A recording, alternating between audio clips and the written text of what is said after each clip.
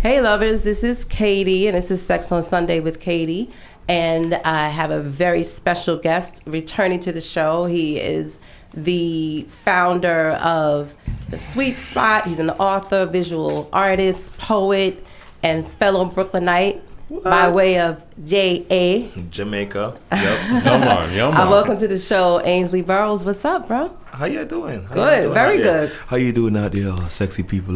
Listen, I'm trying to maintain cool because I was reading your books on the train and getting all like bothered. Get real life. I was like, I gotta call my man. He's right here in the studio, so I'm good. In here. I said, listen, baby, you gotta read these books. You know what I'm saying? It's interesting that cause I wrote the book from a male's perspective, specifically for men to enjoy, right? But like women love it. Oh my God. Well, I'll tell you why. Well, first of all, let me let the audience know what we are talking about. We're talking about the latest book is called Sex Addiction, and the book previous to that is called Bang Bang Bang. Summer of Sin in Brooklyn. How do you classify these books? So you classify them as black erotica? So they're pop erotica novels. Right. So it's like some erotica goes so far that it becomes almost pornographic. Yeah. Because of the stuff we do with our company, we try to make everything enough so like a housewife could read. Right. Like somebody who's like married, got their 2 kids, put them to sleep and they go to read, and that's what we write it. Somebody's auntie. Yeah, somebody's that's Somebody's auntie. Yes. That's good. Yeah. Well, I mean, I thought it was a little bit more. I mean, I don't know. It is edgy. It is edgy, but it's not gonna go somewhere where you're like, oh, I can't handle this. It's just enough to get you right to where you need to get to do the things you need to do when you need to do the things you need to do them. Mm-hmm. All right, so let's just jump right into the books, because I want to talk about the setting. The setting is in Brooklyn. Yeah. The set is in Brooklyn. Yeah. And tell us about that. Tell us about why you decided to write about Brooklyn and in bohemian lifestyle. So, from traveling around the country and around the world, like everybody has this view of Brooklyn. Like Brooklyn is this insane mecca of art and beauty and cool people and dope parties, and they want to experience that life, but most people can't make it to Brooklyn. Yeah. So I'm like, I'm gonna write a book about Brooklyn and some of the people I might know or I might make up. Yeah.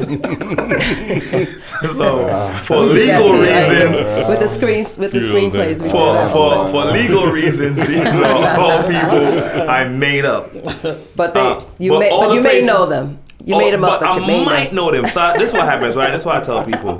99% of the story is made up, but that 1% is what makes it real. Listen, that 1% is what makes it real. it definitely is from a male. It's male centric. Yeah. It's from a male Yeah. point of view. Yeah. But I love the way. First of all, ladies, there's sex in every chapter. Yes. Like that was amazing. Like I'm like, how did he do I'm that? surprised you caught that. What? This Sex on Sunday with Katie. All right. So like the first premise of the book is like every single chapter has to have some kind of sex. Something. And it's always a different kind of sex. Exactly. Different combination of people, age, I don't know race. how you did it. So yeah, so It was amazing. It's I said, wait till I get Ainsley. I'm like, where is he getting this imagination from when he has like all I'm these different characters? making stuff up. No, I'm sorry. I would love to be a fly Somebody's on shaking that their head. wall. And exactly. I'm like, this is learned behavior. Like No, this is something that It's more observed behavior. And observed behavior.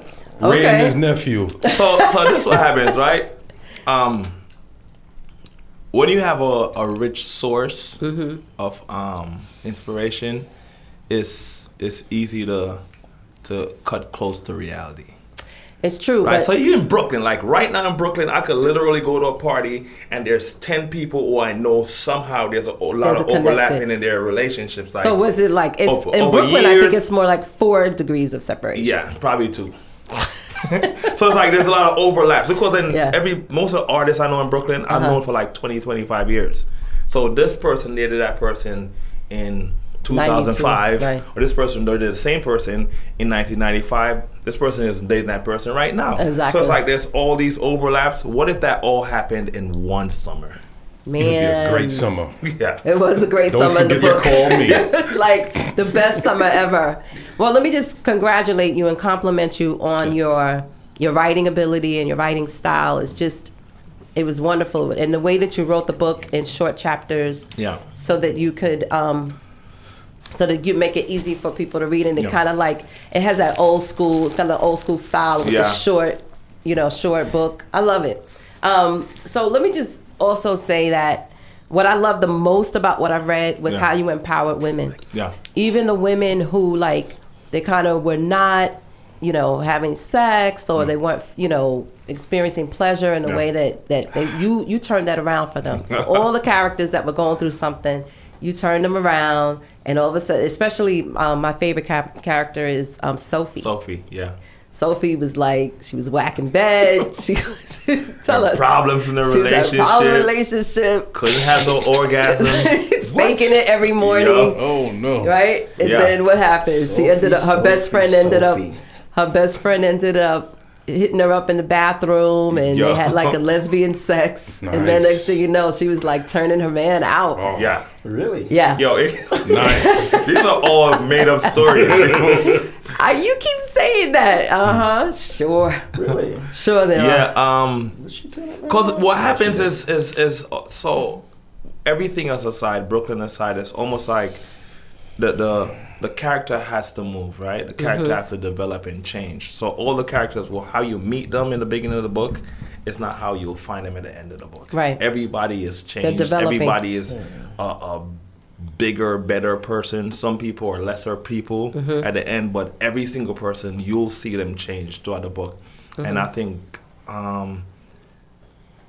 beyond just the sex part of the book is the personal story of each person. There you'll find somebody in there that looks like somebody you know, or it could be you, or reminds you of somebody you Absolutely. know, or I had that experience before. And it's all just like bringing up the parts of the human psyche that's, And it's great because, the other thing that you did, because I am also a fellow Brooklynite, by way of Queens. Always have to rep my borough. And you go all the places all the locations, cool places in Brooklyn. All the locations from Moe's to Brooklyn Moon, Saragina. What else? The Peaches. Peaches. Havana. Yeah. Havana Outpost. Outpost down up the block. Yes. Just all the places in Brooklyn, like just all the cool places. Olio, which is on Claremont. Yes. The Italian restaurant the corner, that used to be. What's it called? It's closed. It's switched into a seafood restaurant now. It's right across from Madiba's. Cornerstone. Okay. Yes. Cornerstone. The 5 Spot. Sheila's. The Jamaican restaurant. That was the old Sheila's. Jamaican restaurant. Called Imani. Yeah. The 5 Spot. Like every single place. There's like just all the cool places in Brooklyn. It made it so easy to read. Yeah. I do want to introduce the other people that we have in the studio, because it's just rude to sit here and have this conversation when they're chiming in. That's all right. I'm trying to learn about the G-spot. Be free here, y'all. Darryl Winston. We have Darryl Winston in the studio, and we have Darren Lyons also in the studio. Welcome, guys. Thank you for good to be here. Which one of the characters might or might not be based on? Well, I'm sure. I know you could do a whole book on me. Listen, trust me. You're really good. I'm telling you. You're really good. I know a lot of those characters in fiction. Yeah. But you did keep one. You did keep one character that we all know here. Mike from the Brooklyn Moon. Yes, from the Brooklyn Moon. Like when you read Mike, you'll be like, "Oh, that's Mike." You know Mike, exactly. And that's an honor. Yeah. And he's aware of it. No legal problem. Yeah. Is I gave him the book, but I don't think he read it. But his daughter read it. Okay. And she loved it. It's a great. Which one did she read? She read the first one. She read the Bang Bang She Bang. loved it. Yeah. Whoa, was she age appropriate? Yeah. Oh, okay. Good. She 20-something. Oh yeah. 26. She a freak. Yeah. No, I wouldn't mean like that. I wouldn't go there, I don't mean like that. She into it. Yeah. So tell us some more about your inspiration outside of your observation, like between the couples. So you had Brenton. Well, not Brenton was the single guy. Yeah. But you had the two couples, Yeah. Sophie. Why are you laughing? Sophie and Max. Sophie and Max. And you have Amanda and Maurice. Darren. Then you have Darren, who is Maurice. Amanda's brother. Amanda's cousin. Oh, cousin. Amanda's cousin, Uh-huh. but he's kind of couch surfing. Yeah. Interesting story about Darren, the character. This Darren is that Darren, and this is all right. So this is based on a true story from my wife's cousin. Okay. Is gay, Yeah. but Which one? I'm talking about.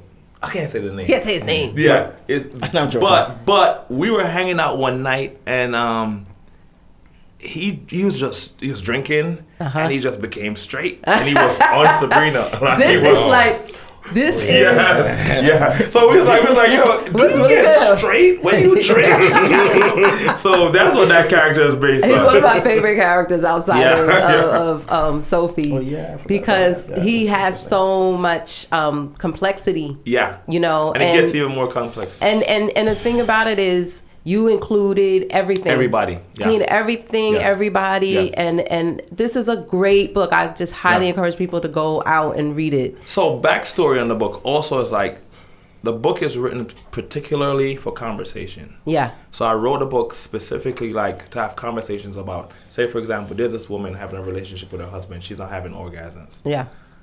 Let's have a conversation about it. Yeah. Right. Sorry. And then each chapter that you read is a conversation piece. Yes. So that's why you see changes to different forms of sex, this, that, da, da, da, da. And what's great, you get tons of backstory. So it's Yes. not like, you know, a lot of I found. Do you need water? Sorry. Yeah. I might hold on. A lot So of Ray and nephew. He got some a little bit stronger than water. Yeah, I'm good. Okay. A lot of the Yeah. I can give you some water. A lot of the characters, like I said, have this backstory Yeah. that I really that I really appreciate. Like Megan, for example. Yeah. Right. Just so before I even go there, let me let people know that these books are considered pop erotica. Pop erotica. They are sexy books. Every chapter has sex in it. You wrote these books. You wrote these books to inspire people. Yeah. Yeah. Inspire people in their sexual activity, but also to spark conversation about sex and sexuality. Yeah. Because that's a big part of what our company and our show is about. So we want to have that as like something that pairs with the show.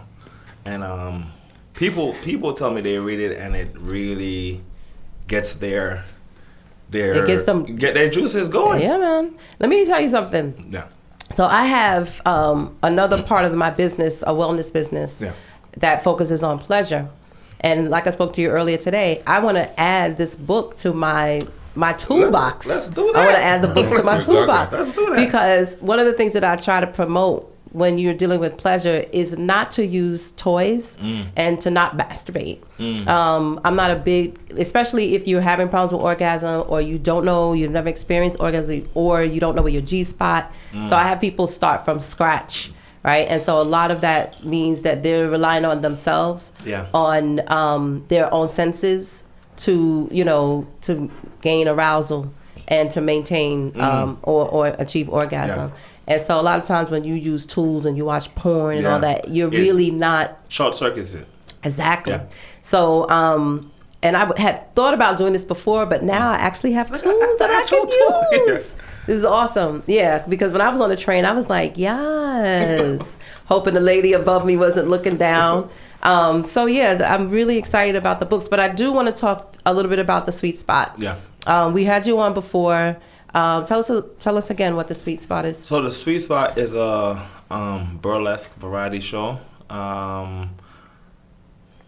It's pop erotica, Yes. which is a term that we coined. Yes. Like pop erotica, like we have trademarked. I know. Yes. I'm so happy about that. So pop erotica means that it's never gonna go so far where my mom can't be in the audience. Yeah. Where somebody's auntie, like you said, can't be in the audience and enjoy it. So we'll go right to the edge, but we'll never cross that line. And it's always sexy. It's always fun. So what we try to do specifically is to get rid of all the taboos around sex. And the show itself is an actual conversation. We don't tell the audience that, but the audience is engaged in the conversation. And by the end of the show, they're like, oh, wow, like, and you know, people get ideas about what they could do or how they could make their lives better. And that's the core of what the show is about. And that's so interesting because with the books, not to go back to the books, but while I was reading the book, I also said, for somebody who doesn't know what this is or what this looks like or how it's described or what it actually is, you do a great job in describing like true sensuality, you know, wet vaginas, hard penises, nerve endings, and it's also in every chapter there's safe sex. Yes. Right? You're a big promoter of condoms. We did it on purpose. Yeah, of course. Yeah. Yeah. Because except for the one time. But that was a choice. Right. That was a choice. Right. The person made a decision. No, I'm talking about with Darren. In the second book. Yeah. Oh yeah. Oh, okay. Yeah. So that's a plot. That's a plot point. A plot point. That's a plot point. So that's the only one that I recall. Yeah. But the reason why we do it is because there's so much sex in movies and in popular culture, but nobody talks about condoms. I know. And when you have even on this show, I'm like, damn, I never talk about safe sex. Yeah, we put out condoms at our shows, and at first people were like a little nervous about it because like, oh, a condom, because they're grown men who will go to a store to buy condoms, right? And if somebody's standing there, they won't even ask for it. They'll stand around like ashamed that they're gonna get asked. It's just weird. So like we made it a part of our show, a part of the books, everything. Every character is always a conversation about condoms, and not like a conversation, but it's involved in all the sex. Because we have a issue in our community with safe sex. Yeah. Plain and simple. Yeah. Plain and simple. For a number of reasons. But that's another show. You can come back and we can talk about that. I am going to come back to the book again because I want you to read. But for now, so tell us, how many cities are you in? The show is up and running right now in, I think, 25 cities. But we've done the show in 41 cities. And sometimes you lose a venue in a city, and we have to start over from zero and get a new venue and start over. But we're up and running in like 25 cities right now. And we're always adding new cities, and cities go down and we add new cities. But right now we're at about 25, 26 cities. I haven't been to a show in a while, but I plan on coming to the next New York show, which is at the Sony Theater. Sony Theater, right across from Hamilton. Yes. That's on Broadway. Look forward to that. The Sony Theater is special in that it has the best sound in the entire country. Because Sony, that makes all the technology stuff, they're the ones who designed that room. And it's an old burlesque theater called the Diamond Horseshoe. Yeah. So it's beautiful. The lighting is beyond anything you'll ever see. The sound is perfect. I mean, I love the show when it's at Drome. So I can only imagine. Imagine Drome is like smoking a cigarette when you're 14. Sony Hall is like shooting heroin into your neck when you're like 85 and you're a blues player. I want heroin. Yeah. I want heroin. Give me that opioid. Yeah. Wow. It's a whole different level. Like, whatever you saw at Drome, that times 10. I can't wait.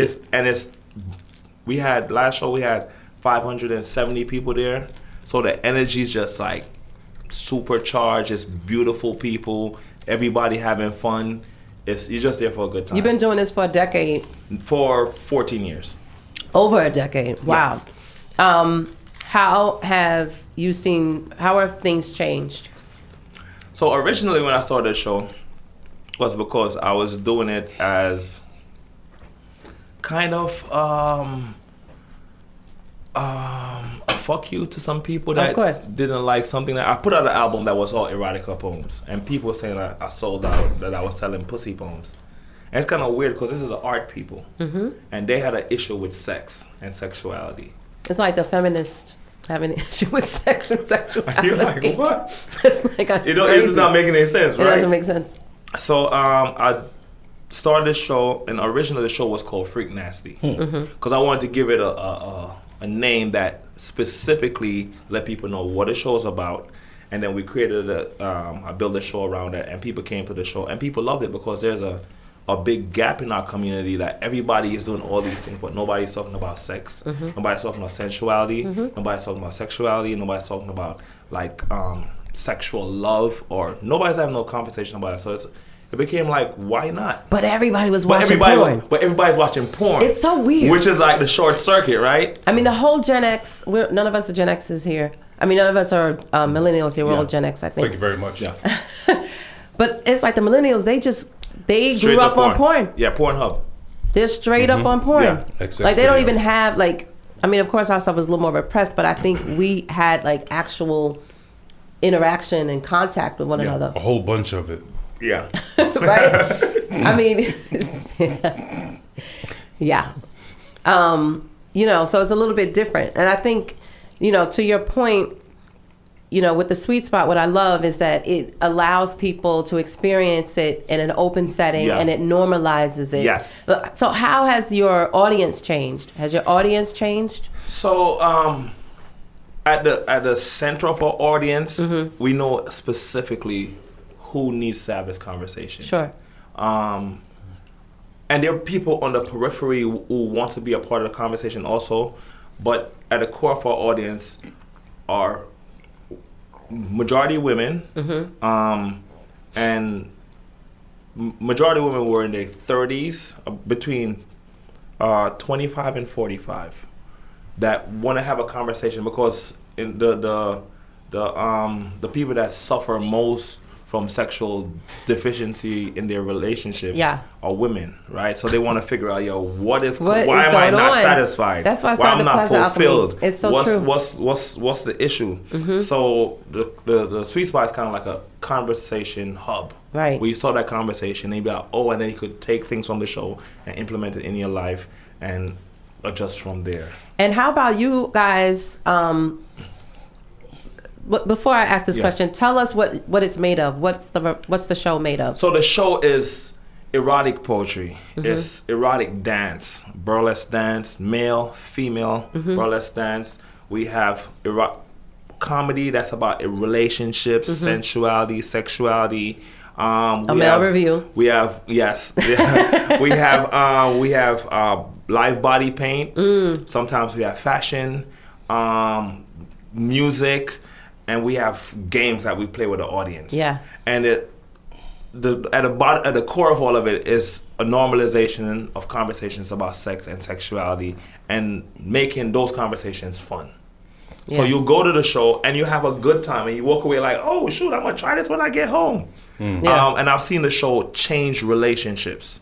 I've seen the show save marriages. Yeah. I've seen the show make babies. There's a bunch of Sweet Spot babies all over the story. country. All over the country. That's There's amazing. a bunch of Sweet Spot babies that people meet at a Sweet Spot. We've had a ton of people get engaged at the Sweet Spot. Nice. Like, I want to do my engagement at this show because I met my partner here. Do they do it on the stage? They do it on the stage. That's They awesome. call us, they want to do it. Nice. The last time we were in DC, one of our partners who've been working with us for like 6 years, 6-7 years we've been partnering, doing the show down there. Her boyfriend called me up and was like, hey, listen, blah, blah, blah, blah, I want to surprise her. That's so And nice. did this whole thing on stage, and she was totally shocked because she didn't know it was happening. And we do that all the time, all over the country. Good. That's good. Yeah. Oh man. That Also, the thing that people don't have conversations about, we try to have conversations about. Like, we always include LGBTQ people in the conversation, because a lot of times we're having conversations about a lot of things, and we discount the fact that everybody needs to be a part of the conversation. Exactly. So that's a big part of what we do also. You have a sermon as a part of your show. Yeah. Tell us about that. What do you mean by a sermon? Don't you do like something where you talk to the audience? Like, remember that you told me a story recently about we call it our soapbox. your soapbox. Yeah, we always there's certain things. I was thinking of Kanye. Yeah, Sorry. in general, like, the show is just fun, but every now and then there are certain issues that we feel like we need to, hey, listen, I know we're doing the show, everything is good, but we need to make sure this is important. We make sure you know this because this is important to us. So we have a really serious conversation at the show about consent. Okay. About enthusiastic consent. And we have developed this new thing called enthusiastic consideration. So enthusiastic consent is looking at a person to get consent from the person to make sure you don't do nothing that the person's not into doing. Right. Enthusiastic consideration is about how you listen, about how you think about this person might be drinking, so I shouldn't be asking this question. This person might have,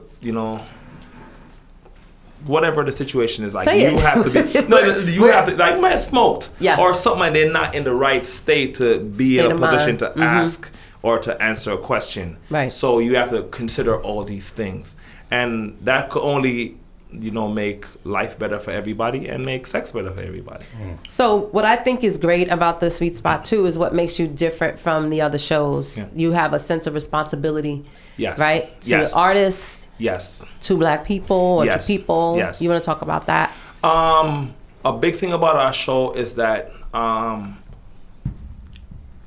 it's artist centered, right? Because I'm a performer. Because I've been to shows where it's not artist centered, and you'll go in the room and people are doing everything, and the artist is performing, and nobody cares. And it's like, why are we here? Right. It's like if you go to a strip bar and it's like... Yes, the strippers on the stage and nobody cares. You're They're eating really your here for food drinks and and drinking. food, and people do it sometimes dinner theater, and I totally understand that whole thing. But we make our show artist-centric for a specific reason, because we believe in the power of art, right? And we believe that art in this context can really change people's lives. And I've seen it change people's lives. So I can't think of another way to change people's lives outside of centering around the art that we do in the show. So we do that. Right.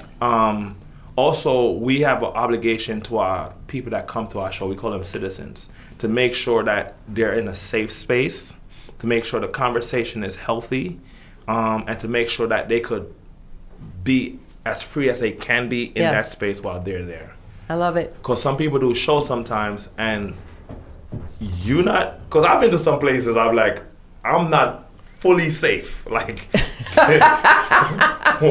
you don't name no names, right? Sometimes just like the venue alone is like, that's a problem, you know? Yeah. But like, we make sure we give the people the best of everything that we can and put them in we have our show in venues that don't normally have this kind of conversation. Yeah. We're in the Howard Theater tomorrow to have a conversation about sex and erotica. That's dope. We have 700 people coming to see the show. Nice. 700? Yes. That means Wow. 701. That's great. So it's like, it's because of what we put on the table while we're able to get through these doors, and the amount of work we put into making sure the show is at a certain level where somebody like the Howard Theater be like, you know what, you could do this here. I think you guys don't get enough credit for what you do.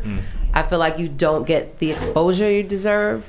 And I feel like you are innovators and leaders in this industry, you know?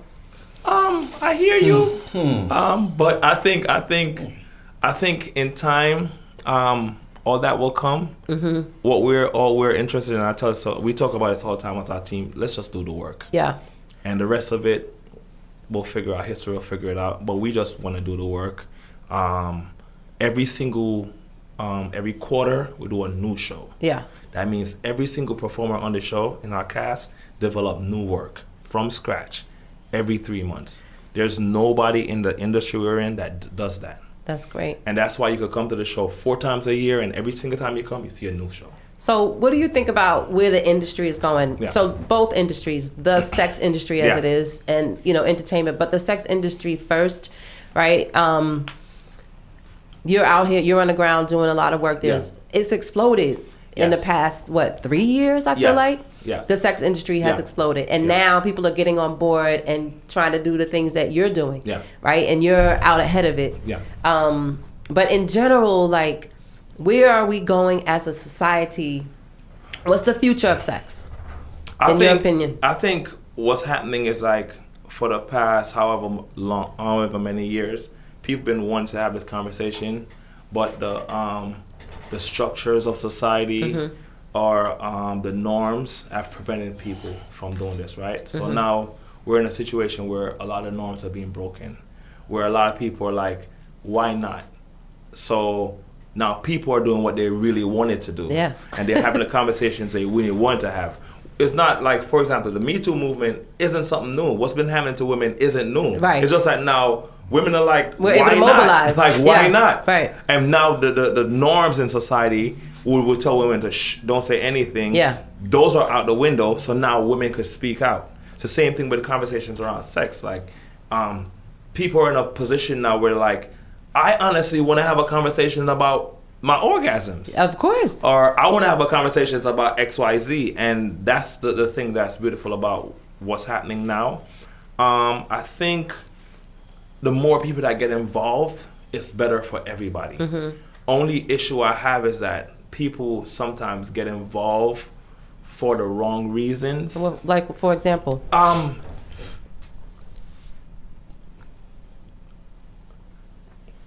How do I put this the good way, right? So some people get involved purely for just the thrill Right. of what's going on. Right. And that's normal because that's how humans are. But the part that's dangerous is that sometimes they put people's physical self, people's emotions, people's life in jeopardy. So it's like lack of responsibility. Yes, so you need to have, and the thing is that we don't have like a policing academy or regulation, or a regulation right? board Exactly. to say, hey, listen, say you're gonna have, you're gonna get into BDSM. These are some rules that These you are need to follow. guidelines. These are class you need to take first. This is what you need to learn before you can Right. say, oh, I'm a BDSM expert. I'm Right. doing this to people. It's wide open. and- And that's my fear. Like on my timeline, it's like I have every kind of thing you can imagine because it's my business. It's what Yeah. I do. And I wonder sometimes, like, holy shit, where's this going? Because you see, like, young girls, they're Yeah. doing the twerking videos and, like, you know, people are selling their bodies on Instagram and doing all this stuff. And on one hand, it's like, who am I to police someone's Yeah. sexuality? Yeah. You know, but on the other hand, I'm just like, where the fuck is this going? Yeah. You know what I mean? I think though, like most industries, in time, all this stuff will come that it needs to survive because these conversations are important, and the people who want them to happen will make sure that people don't put those conversations in jeopardy. So it'll develop over time. Yeah. The people, What's your role in it? My role in it, what we do is we have very strict rules around what we do. Right. So now what happens is the marketplace will decide for now. The marketplace will say, you know what, I go to a sweet spot, I feel 100% safe. Yeah. I could walk around wearing whatever I wear, looking sexy, and don't Right. feel like I'm an object or da-da-da-da-da. And then I go to this other place and it doesn't feel safe. That's right. So they'll go to the sweet spot. And the sweet spot will become successful. Then people say, what are they doing? They'll realize, oh, the sweet spot has all these rules that da-da-da-da around it to make sure people are safe, to make sure they don't exploit people, make sure people have the best time they can without feeling exploited. So what do you And- think about, oh, I'm sorry. Yeah, and I think that's in a sense what I think the marketplace will do. I'm noticing that there's this sort of commercialization, Yeah. also commodification of sex that's happening. Most recently, Candy Burris Yeah. has The Dungeon coming. Yeah. People might think what you do is similar, but it's different. In that's more entertainment, I think, than I think Education? the thing between us and her that might be different is our philosophical underpinning. Like we have a set goal that we want to reach in terms of what we do.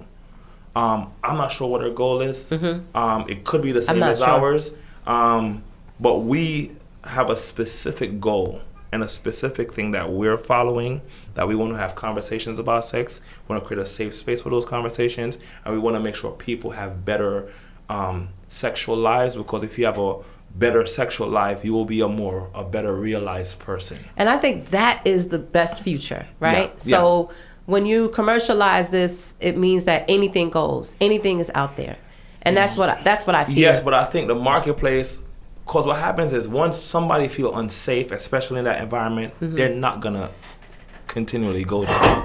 Yeah, but how do they know that they are not safe? Oh, people know. Like people know. I mean, I think about 'cause like the younger generations Yeah. that are coming up. You know what I mean? I will say this. I've had people go to other shows and call me up and say, "Hey, listen, I went to this show and blah blah blah blah blah," and they say whatever happened. I was like, I know that would never happen at your show. Yeah. You know what I'm saying? So, and that is a marketplace saying, I don't agree with this. And people will put their money in what they want to succeed. And sometimes people take momentary success as long-term success. We've been doing this for 14 years. Yeah, man. And we started out in New York, just New York City, New Eureka Poets Cafe with 150 to 200 people at the show. So And we've taken it all over the country, not because we are exploiting people, but because we create a space that's safe for people, and we're having an honest, healthy conversation. So outside of New York, what's your favorite city? See, you can't do that. You can't do that. You can't do that. No, listen. All right. How many shows have you been to? Man, I've been to the first show. Yeah, nice. I've been to. I've seen the growth. I have to push back on you a little bit though. Okay. You said that they should be more exposed. I think water rises to its own level, and I think getting 700 people at the at House of Blues in New Orleans, places DC. I mean, I've been to so many different venues. I think I'm the only person who's seen the first show and Atlanta. The whole cast that's there now. I've seen, so seeing the reaction of people in different cities. I think that is the exposure. And when I'm lucky enough that I'm close to power, so I'm able to get tickets to friends, and I would call them up, and they'd be there for the first time. Like last time we were in Atlanta. And I brought a couple, because I work in entertainment, and I brought a couple of friends to the show, and everybody's, the running theme was, how come I didn't know about this? I live in Atlanta, and I just called them up again today. It's a whole experience. Yeah. Like that's what people don't get. Like you go and it's an entire experience. And people feel like they've missed part of their lives because they're next to this in their city and they don't know about it. Wow. And I just called some friends up in Atlanta. I'm like, yo, May 11th, are you there? They're like, yeah. And they're bringing other friends. See? Yeah. So it's organic. Yeah. I love that. The thing about the Sweet Spot, and he won't tell you this, is that, I mean, outside of this is my brother. Yeah. So I've seen this mindset wasn't there when it started. And he's grown and the show's grown. I mean, he didn't know that it'll be pop erotica 14 years ago, right? But when you plant the seed, you can't control how the flower grows. That's right. And you just submit to that, and the show's grown. And one thing about I've seen is that because we're such a Judeo-Christian Puritan society, people's sexual proclivities is wrapped up into that. So I've seen people come to the show and seen the male review of the show, and they look at each other for consent. Can I look? Can I laugh? How do I react to this? Exactly. Because your whole what life, part of this is a sin? Is this okay? Because your whole life you've been taught that anything surrounding sex or sexual expression is taboo. Yeah. So here's a show putting it in your face, in a safe space, because I mean we do this safe space thing in our private lives. If we're hanging out with young ladies, we make sure they're safe. This is not. Yeah. This is an extrapolation of your real life. Of real life. Yeah. This is what I love about it. Yeah. Our conversations. We had a conversation about men being scared of seeing a male review and how they react. That's the story that you were telling me the other day. Now we spoke about that, and then he spoke about it on stage at the Sony show. Yeah. So it's really interesting to see how much of Ainsley's personal life and growth and evolution and worldview. As a Jamaican guy who's very, very strong against homophobia and stuff like that. How all that is gelled into the show. How he's very strict in his cast. One of the things I gotta say is that it is a myth that only black people could be on time or be professional. Because I've seen it is a myth. Because wait, not be on time or be professional? That's a myth.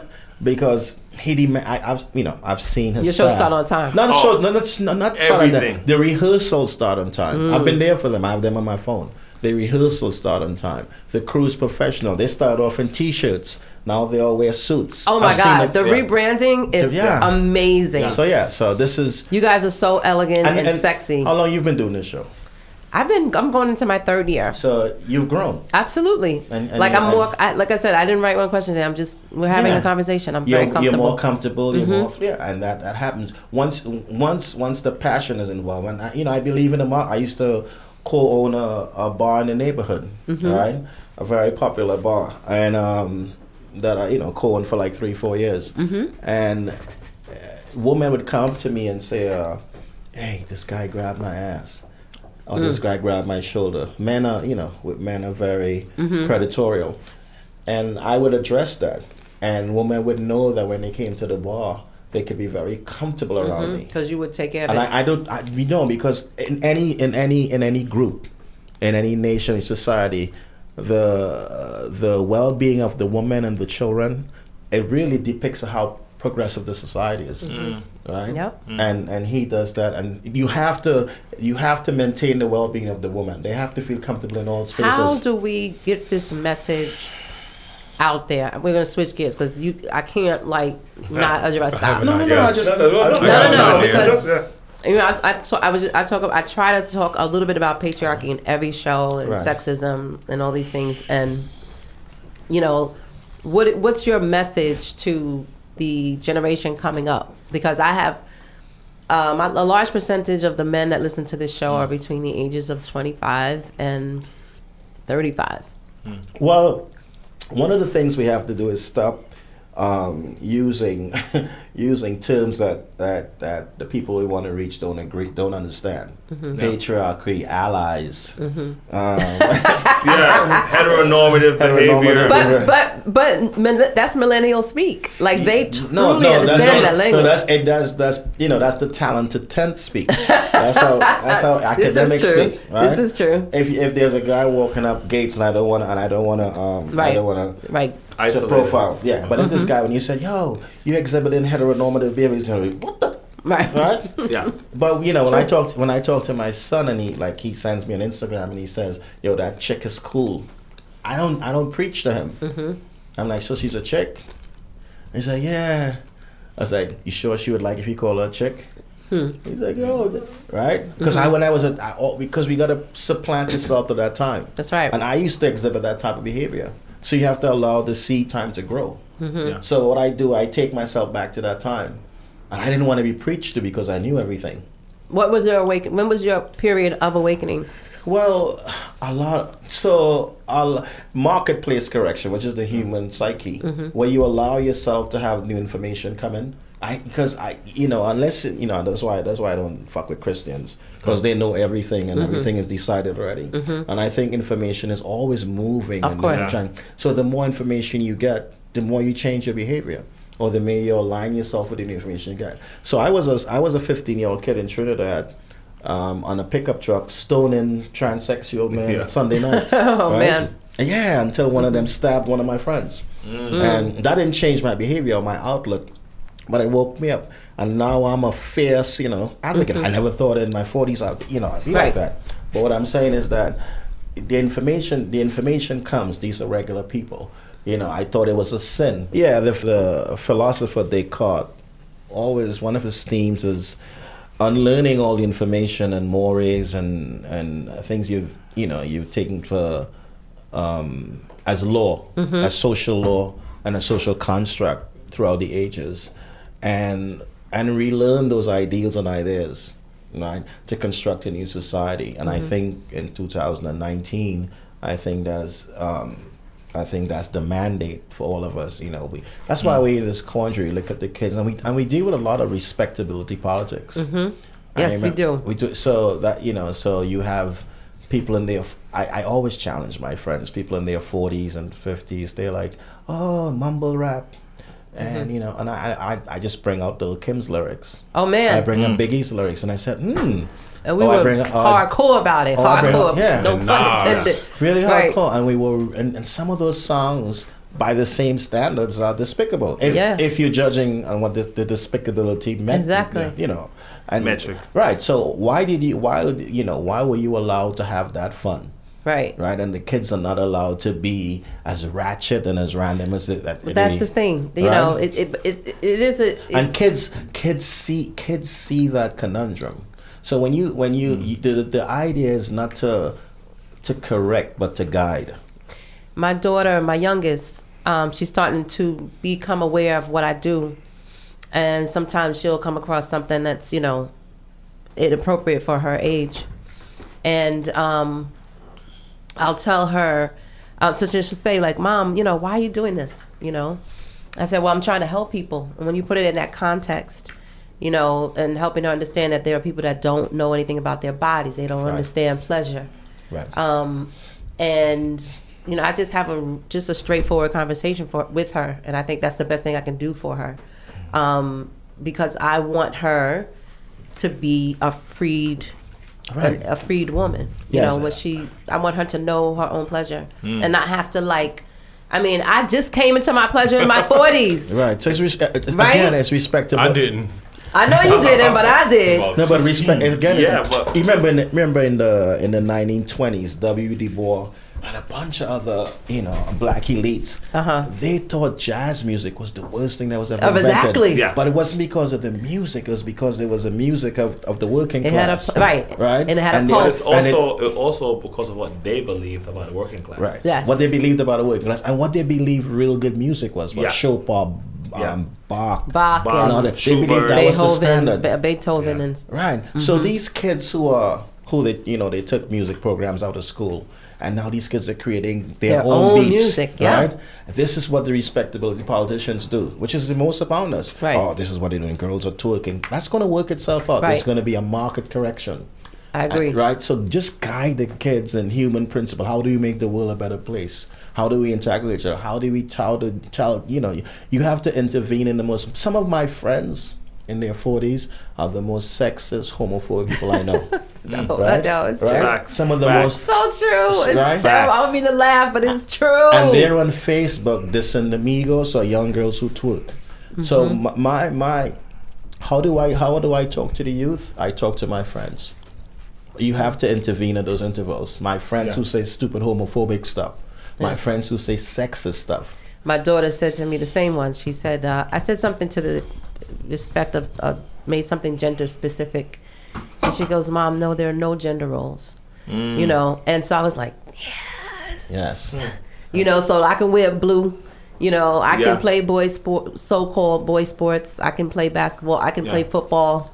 And she's, she's going to be something special. You got new information. Exactly. So you changed. Exactly. Right, and the kids really listen to you and watch you, right? So a lot of the way the kids behave now is modeled after ratchet things we've said and done. Yeah. Right, and now we look back and because we're so into respectability politics and Judeo-Christian puritanic behavior, we're like, oh, look at that over there. Exactly. Not knowing that I know women in their 40s right now who were busting it out when little Kim was out. Yeah.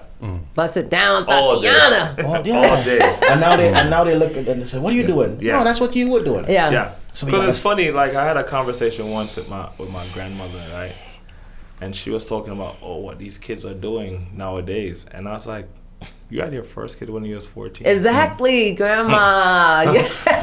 I'm like, Yes. See? I'm like- and she's like, How no, many it was people- different. No, she said, it was different back then. I was How like, many- no, it's not. That's not It's what No, different. it's the 14. same. How many people Grandma's know they're getting it. 37 and their mom is 53? How many people Yeah. you know? How many people you know is Look. 25 and their mom is 22? You know what Exactly. Yeah. It's so true. It's so true. I have so many friends who had their children in high school. I'm saying? Yeah. You it's know. real life. Yeah, we Yeah. have to. We can't think that young. There's a great poet from back in our time. His name's Jasiri. I know Jasiri. We know Jasiri. Right, and he wrote a poem one time. I remember this line always, and he was like, I came down the elevator. I was holding my mother's hand, and lady stretched over and said, "What do you want to be when you grow up?" One day, and he said, "At 7, I was already grown." People think that you're gonna grow into this thing, not knowing that kids pay attention to everything, Yeah. and they sense everything, Shout and out they to know. Siri. Right, and they know everything, and so the thing with the young men is that you have to be authentic. Yeah. You have to come from a space of care and coddling instead of pointing fingers. Yeah. and cajoling. And That allow does them not- to emote. Yeah, that doesn't work. You have to, when they trust you, they change your behavior like that. Yeah. Because young people are designed, and we all were to push back, Yeah. to go against authority or what they think is authority. So you take that away, and you're like, yo, man, come on, man. They open up. They open Yeah. Come on, man. Leave her alone, man. She cool for the night. All right, I'm cool. And they see it differently. But when you're like, yo, Right. it is heteronormative. It comes from the...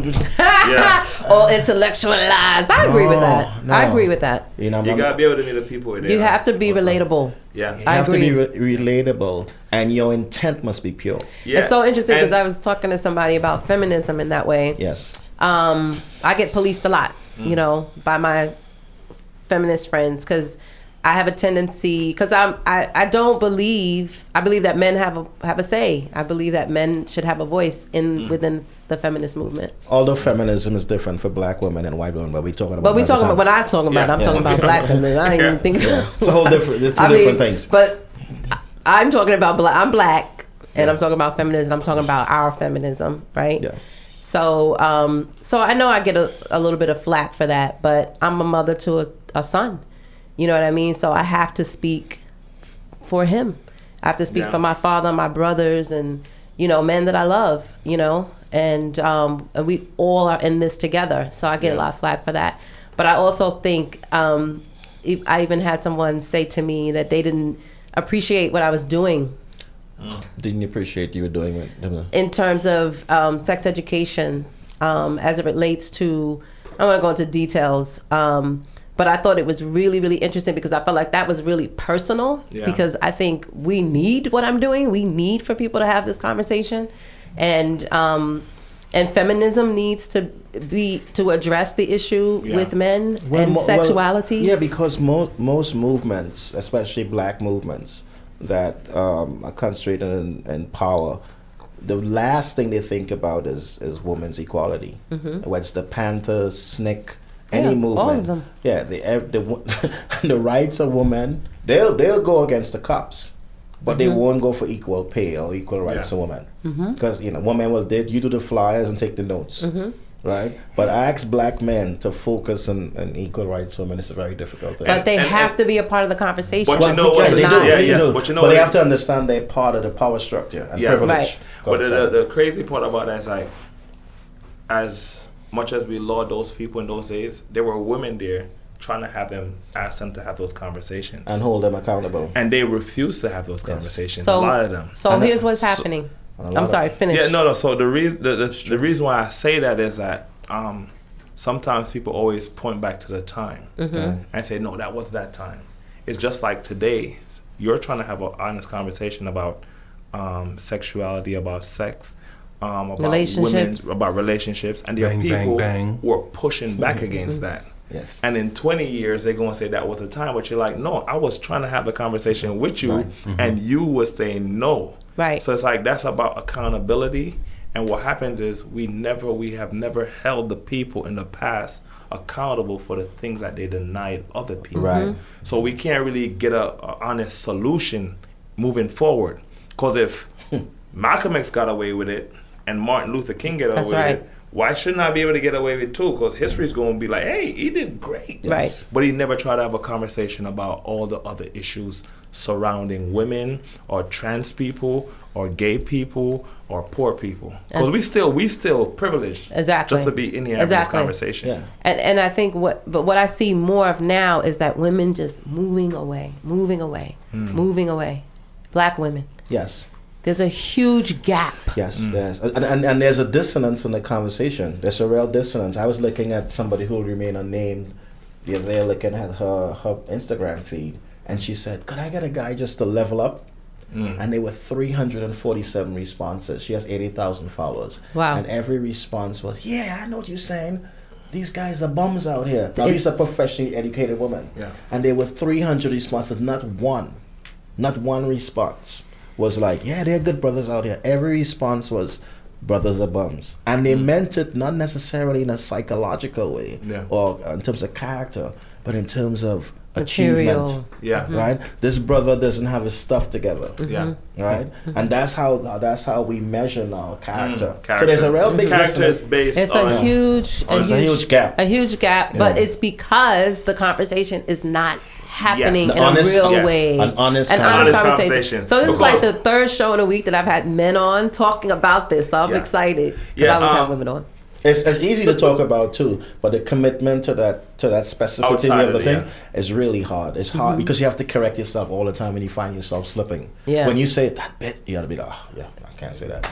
All right, let's switch Yeah. gears because we're almost out of time. But I wanted Ainsley, our guest of honor, to read something, out of from the book because it's sexy, Yeah, sexy, so sexy, here and I it just goes. want to Let give me y'all a see. taste. Brenton is on his way down the stairs. Oh boy. It was as if he was being carried by some strange ghost of desire. His eyes were glued to her beautiful ass. I shouldn't be doing this, he thought to himself. He thought about Emily. He thought about the passion they had. Why was he doing this? Yes, he wanted to let go of this woman's hand, but something inside of him would not let him. What the fuck is wrong with you, Brent? He said in a hushed murmur.